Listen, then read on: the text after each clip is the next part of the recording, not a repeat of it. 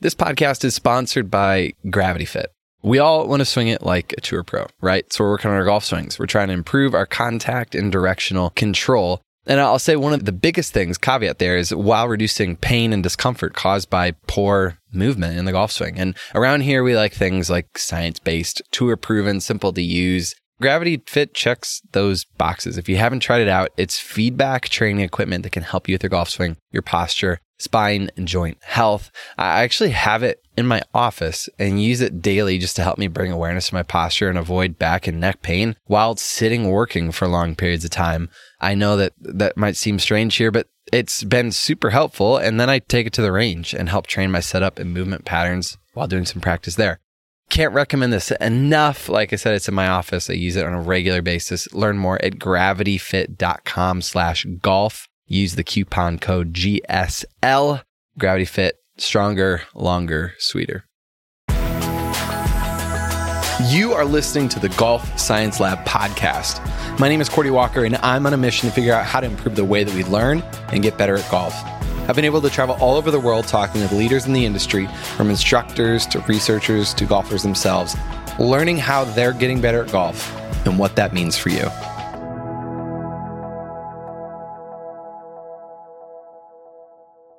There are certain structures, routines, and habits that are keys to developing high levels of skill and performance at any task. And maybe you have picked some of these out during our series when we've been sitting down with tour pros.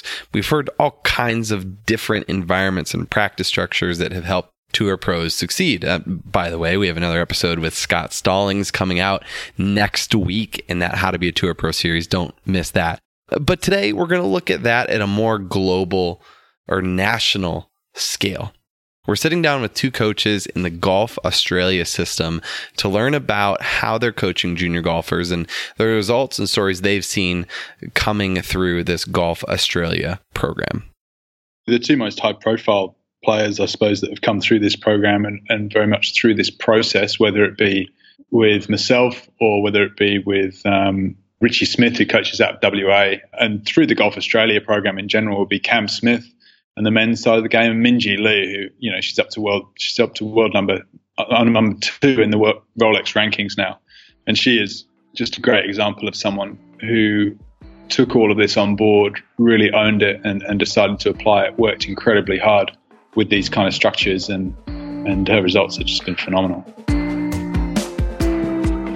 In this episode, we are going to dive into all the details of that structure and the concepts that have gotten results. We have two guests today with it, which have two really unique and different roles in this development process. Our first guest, we have heard from him before, is Nick Randall. My name is Nick Randall. I am a strength and conditioning coach. I'm the owner of Golf Fit Pro, and I've been lucky enough to be involved with golf and the physical side of golf for the last 7 or 8 years. I'm working with anyone from your average club golfer to juniors as young as 10 and 11 through to tour players, and Cameron Smith, who I've worked with for that entire duration, about 7 or 8 years. Our second guest fills the other end of that spectrum as the golf instructor. I'm Richard. I'm originally from New Zealand, moved over to the Gold Coast back in 2012. I'm now Director of Instruction here at KDB Sport Golf Academy, whereby we are focused on developing athletes anywhere from 5 years old all the way out to tour players. We currently have approximately 130 players inside of our junior academy into then the mini tours and professional tours around the world. Alongside that, I'm also involved with the Golf Australia National Program as well. So one of the high-performance coaches that coaches at state level with our Queensland state teams and state junior squads, and developing players through the state system into their national events. All right. Let's talk about structure and get a bit of understanding of how Golf Australia works, starting out with how they get on the team. How did Junior go about getting on this national team? The way our state system works is essentially we have tournaments that are running throughout the year, and from those tournaments, the state level tournaments or the national tournaments, players will then be selected into a state squad, which would typically consist of around about 40 athletes. And that's generally between the age groups of 14, 15 to 17 years old, eligible for the junior state team. And I guess inside of those squad, we then go into squad trainings on monthly basis, whereby the state coaches, myself and 3 other coaches, essentially run sessions, and from there, encompassing then ongoing tournaments, that squad then basically gets reduced down until a state team is announced, and then all of the states around Australia come together to have an interstate series, which is the largest, or I guess the pinnacle of state level golf here in Australia. So the goals for the kids is essentially to make that team, but inside of the process, obviously a lot of them, the younger ones, are going to be inside of that system for some years. So it's our objective as coaches to help develop those skills along with their home coaches and provide a platform for them to keep continuing development. One of the things that happens along this way is that golfers train and compete as a team. They create these teams, whether it's by state or region or whatever it might be. And that atmosphere, that environment has some real advantages. Putting the players into teams or into squads or groups is an underutilized skill with coaching, in the sense whereby very rarely are we able to get the players competing outside of normal competition in tournaments. So being able to observe the players from their body language, from their self-talk, how they deal with adversity, what decisions they go through, decision-making processes they go through when we set up skills challenges for them.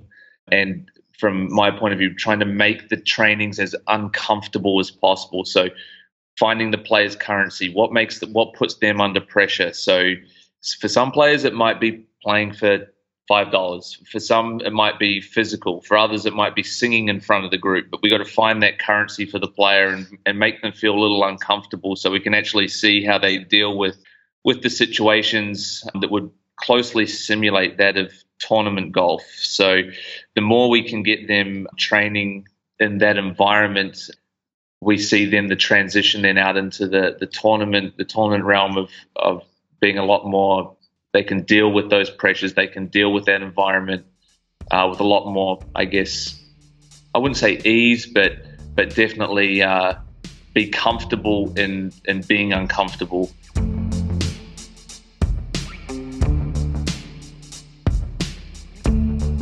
So each state has their own program.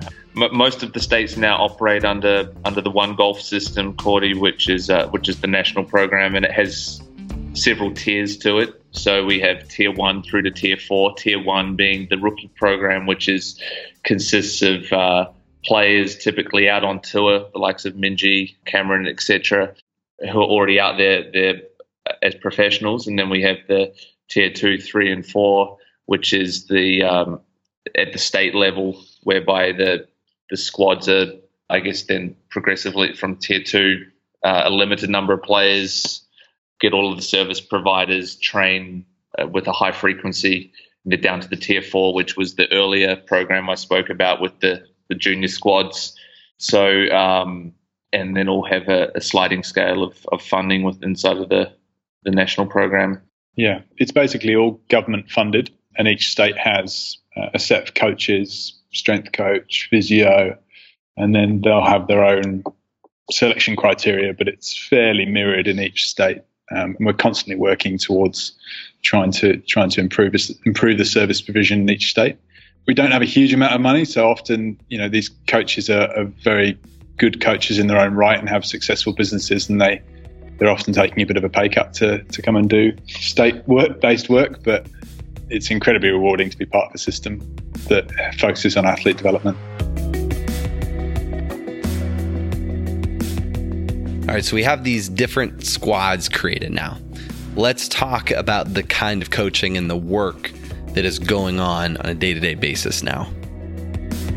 Coaching is so diverse, right? So when the players with us in a one-on-one environment down at the academy, that's a great opportunity to work on movement patterns and technical skills. But when it comes time to taking teams or players away to tournaments, essentially we're managing all of the controllable factors. So basically how they travel, how they prepare for the day, how they prepare for the week.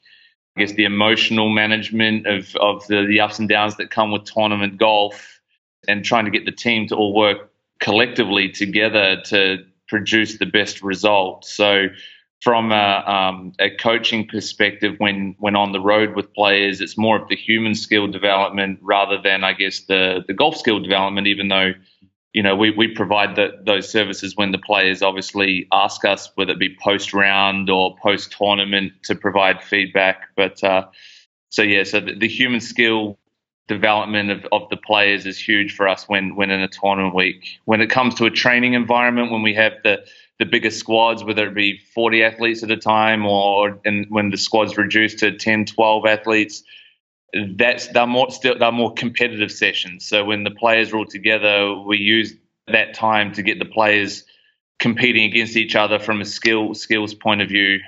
I think that's probably one of the things that's underutilized in golf coaching, is actually when we have more than one player with us at one time, it's a great opportunity to actually provide a bit of that competitive atmosphere and build some resiliency within the athletes.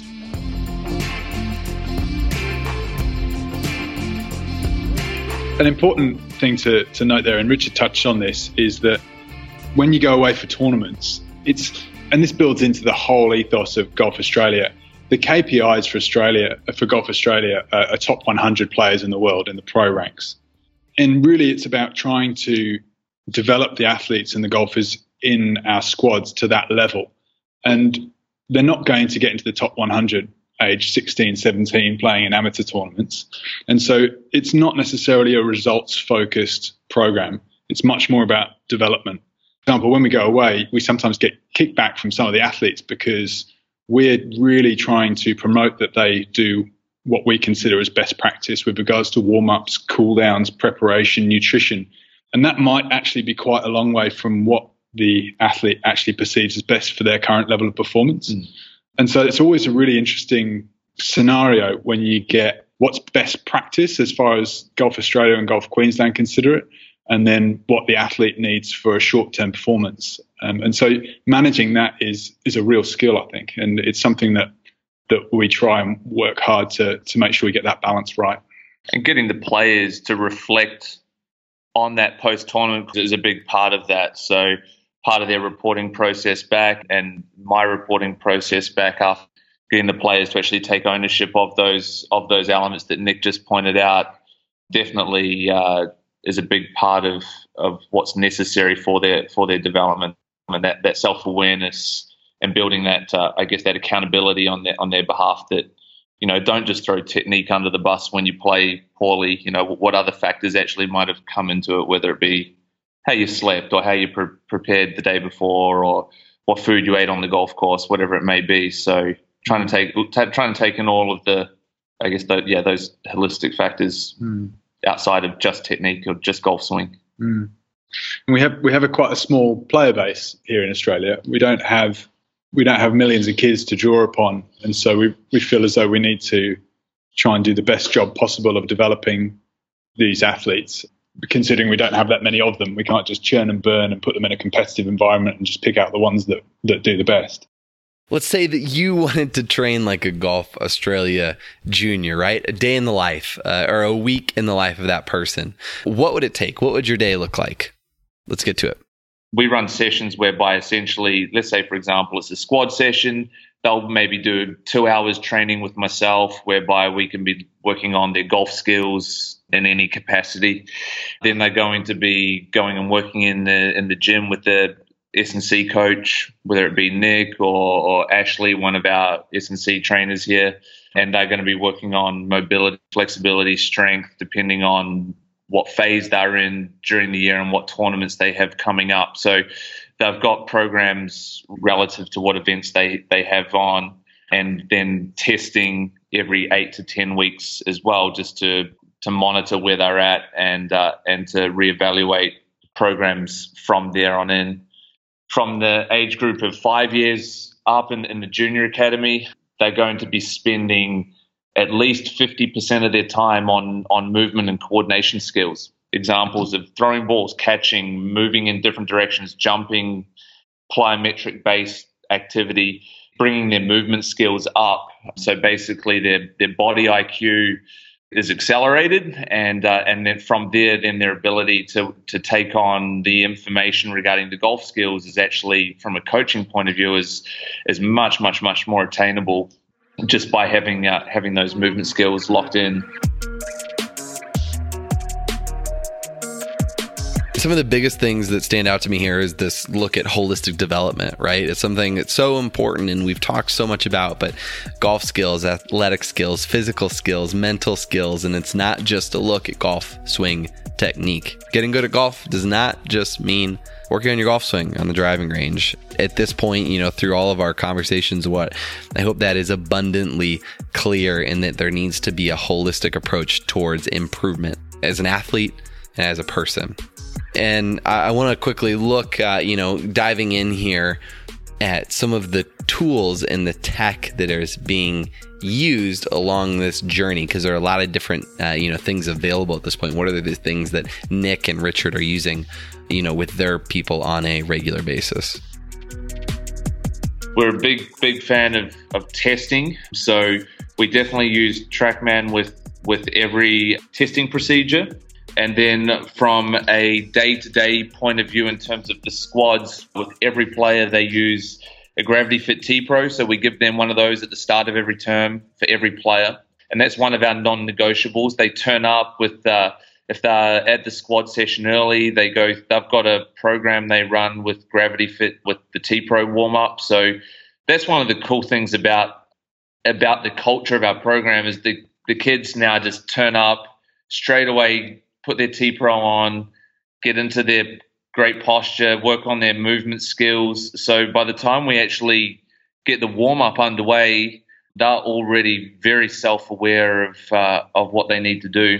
Outside of that, we use Balance Lab, Science of Motion, GASP, KVS 3D, and a bunch of other training aids from time to time. But I guess TrackMan and Gravity Fit would be two of the best tools that we use, as well as and then obviously as the players develop the 3D analysis. Nick, I think last time I asked you, you had a couple things. I feel like I've asked you this question before. Yeah, so my favorite equipment that I will use outside of a gym environment, which is the normal barbells, dumbbells, kettlebells, resistance bands, etc. I like players to travel with pieces of equipment, so I like them to travel with a foam roller. A rumble roller is my favorite.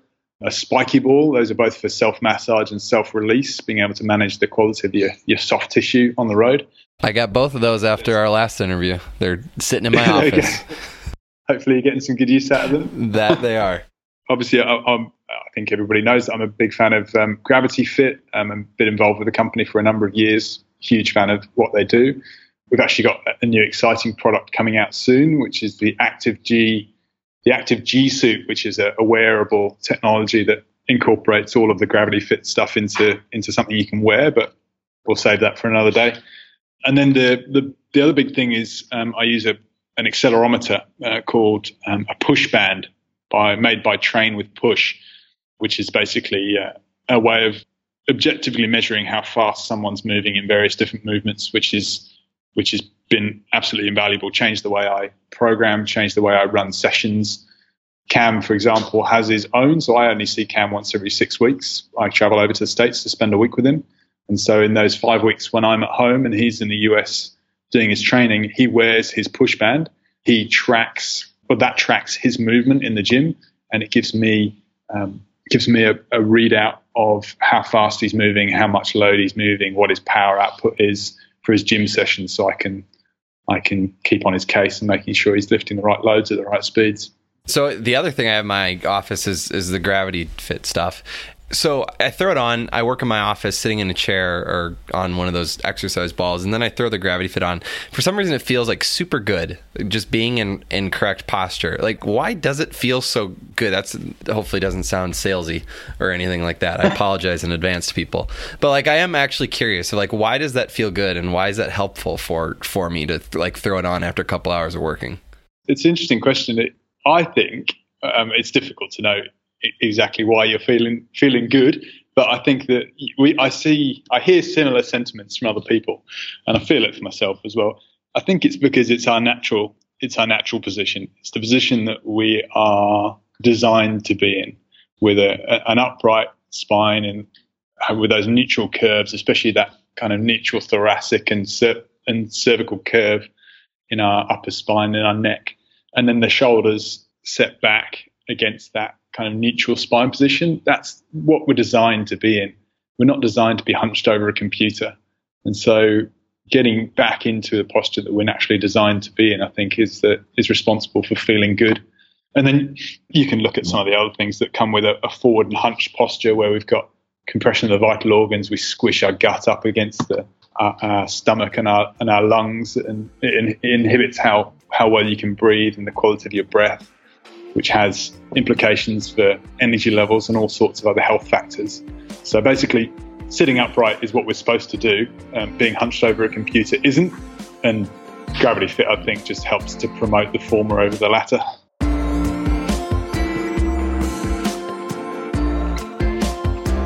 All right, let's jump over to some of the training that we're going to talk about with Nick. Here's a very high-level kind of bullet list. Postural control, stability and mobility in the right areas are absolutely non-negotiables. I think without those three things, then you're at risk of injury in this kind of strange, one-sided, twisty, turny, crunchy sport that we play. Okay, so we have that list now. Let's look at the important actions. What are some of the issues that juniors are running into at this high level, and what can we do about it?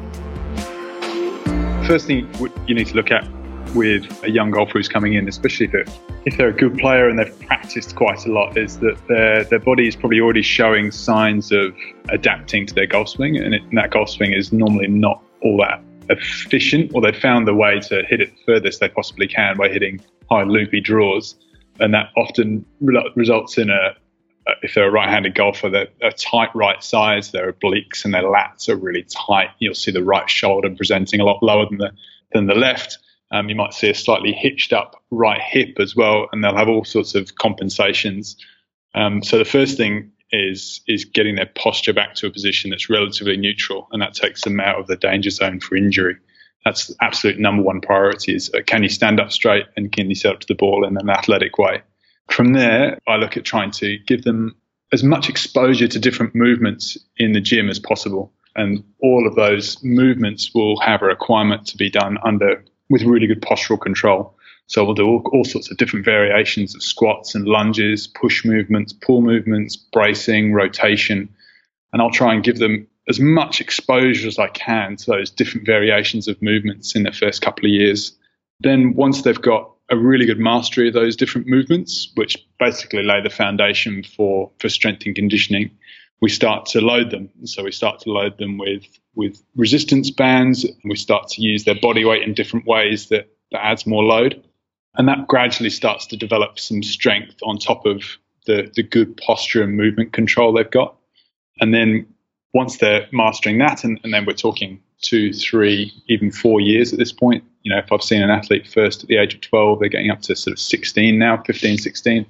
Then we can look at introducing, barbells, dumbbells, kettlebells, heavier load, working on explosive power and really trying to develop their physical attributes to the point where we can increase club head speed, but without compromising control of posture.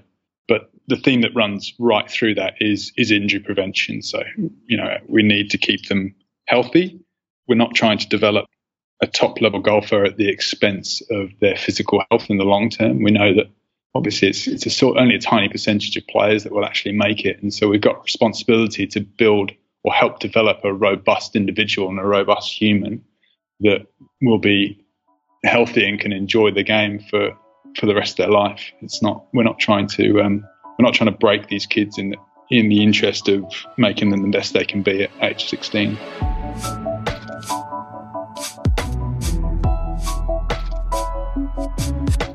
I think I should use Cam as the example, partly because I've been heavily involved in his development and his journey, and partly because he presents a really good example of a kid who first presented to me at the age of 15, and he was like a coat hanger with skin draped over the top of it, it was a twisted coat hanger as well. He exhibited all those issues that I told you about, that tight right side, that forward and low right shoulder, really chronically tight left upper trap and neck. He basically had very little in the way of athletic development, wasn't very stable, had big range of motion issues because of that lack of stability. And he was in pain and discomfort a lot of the time. So we had to do a fair bit of work just to get him back to a somewhat neutral position with regards to his posture. A lot of it was kind of postural retraining, and we used the Gravity Fit system heavily for that at the start, which was fantastic. Just basically gave him the deep muscle stimulus and the postural awareness to be able to realize what was a neutral posture and how he could achieve it and what it felt like. And then we used that Gravity Fit stuff throughout our gym sessions and incorporate it into his practice as well. So that was from the ages of, I would say, 15 through to 17. And Cam's development was relatively slow because he was pretty lazy when he was a kid. It was hard to get him to do stuff. I had to spend a lot of one-on-one time, and we were lucky enough to be able to access some extra funding for me to be able to do that.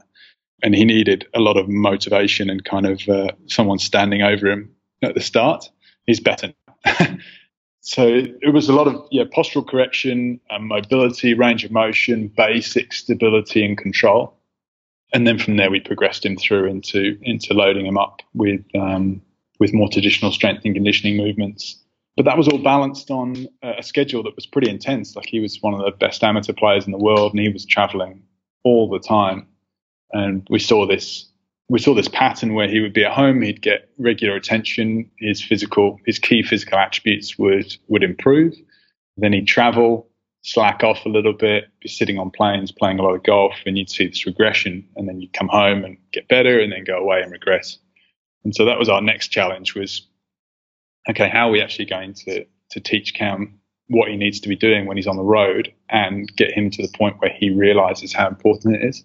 And so, again, I was lucky enough to access some funding where I could go out and spend time with him and try and enforce those things. And like I mentioned before, there was a bit of kickback. There was a few arguments of, no, I don't want to do this. I'll feel sore tomorrow, or I won't be able to play my best. And it was all about trying to educate him that this was the right thing for him in the long term in order to avoid prevention of injury primarily. And he gradually came around to that. And by the time he turned pro when he was 19 and then into his early years as a professional, he was actually doing a pretty good job with his maintenance. And we saw, instead of progression, regression, we saw progression, physical attributes when he was at home, and then a maintenance of those attributes when he was away, and then another progression. So we gradually saw him improve and get stronger, more powerful. And you saw that with his club head speed as well. When he first came out on tour, he was 145th in driving distance, and now he's around 70th, I believe, and still heading north. So it's been a long, slow journey with Cameron, and it's been difficult at times for both him and for people working with him. But he's gradually come to the realization that physical preparation is just so critical. One of the biggest things that you think about in junior development is helping juniors make good progress and growth, but what creeps in along the way is often regression. They get really good at a young age or at a particular age, and then as they get older, they just seem to, other kids go right past them, or they never have that same kind of skill that they had. And one of the reasons is that these physical things that Nick was just talking about are never addressed with or never dealt with. So their body just can't cope with the demands that they're, is being placed on it. And Richard here is going to talk about why he sees this marriage of fitness and training with golf instruction is so crucial to help mitigate some of these issues over the juniors developing and growing. Off the back of what Nick was just mentioning, as opposed to You know, I've seen this a lot over the, you know, I guess the last 10 years, whereby you see these players come to you with age of 15, 16 with these physical issues that need to be, I guess, addressed with the likes of Nick. That's where we've taken that forefront and putting the education in place with not only the junior golfers, but also the parents right from that 5 years old, or where they're introduced into the game. So if we can create that ethos of we're trying to develop the kids physically from that, I guess, that good quality structural point of view in terms of postural awareness, some strength and some stability, some mobility in the right areas right from that young age, we're getting a buy-in to whereby when the kids are then 15, 16, we're having less of these issues that have come up over the last 5 or 10 years. So working alongside Nick or one of our other S&C coaches, the ability for the parents to now see the benefit of that is massive. And from a coaching point of view, it allows us to get right into really high quality work with the player, and bang on, as Nick said, as opposed to seeing progression, regression.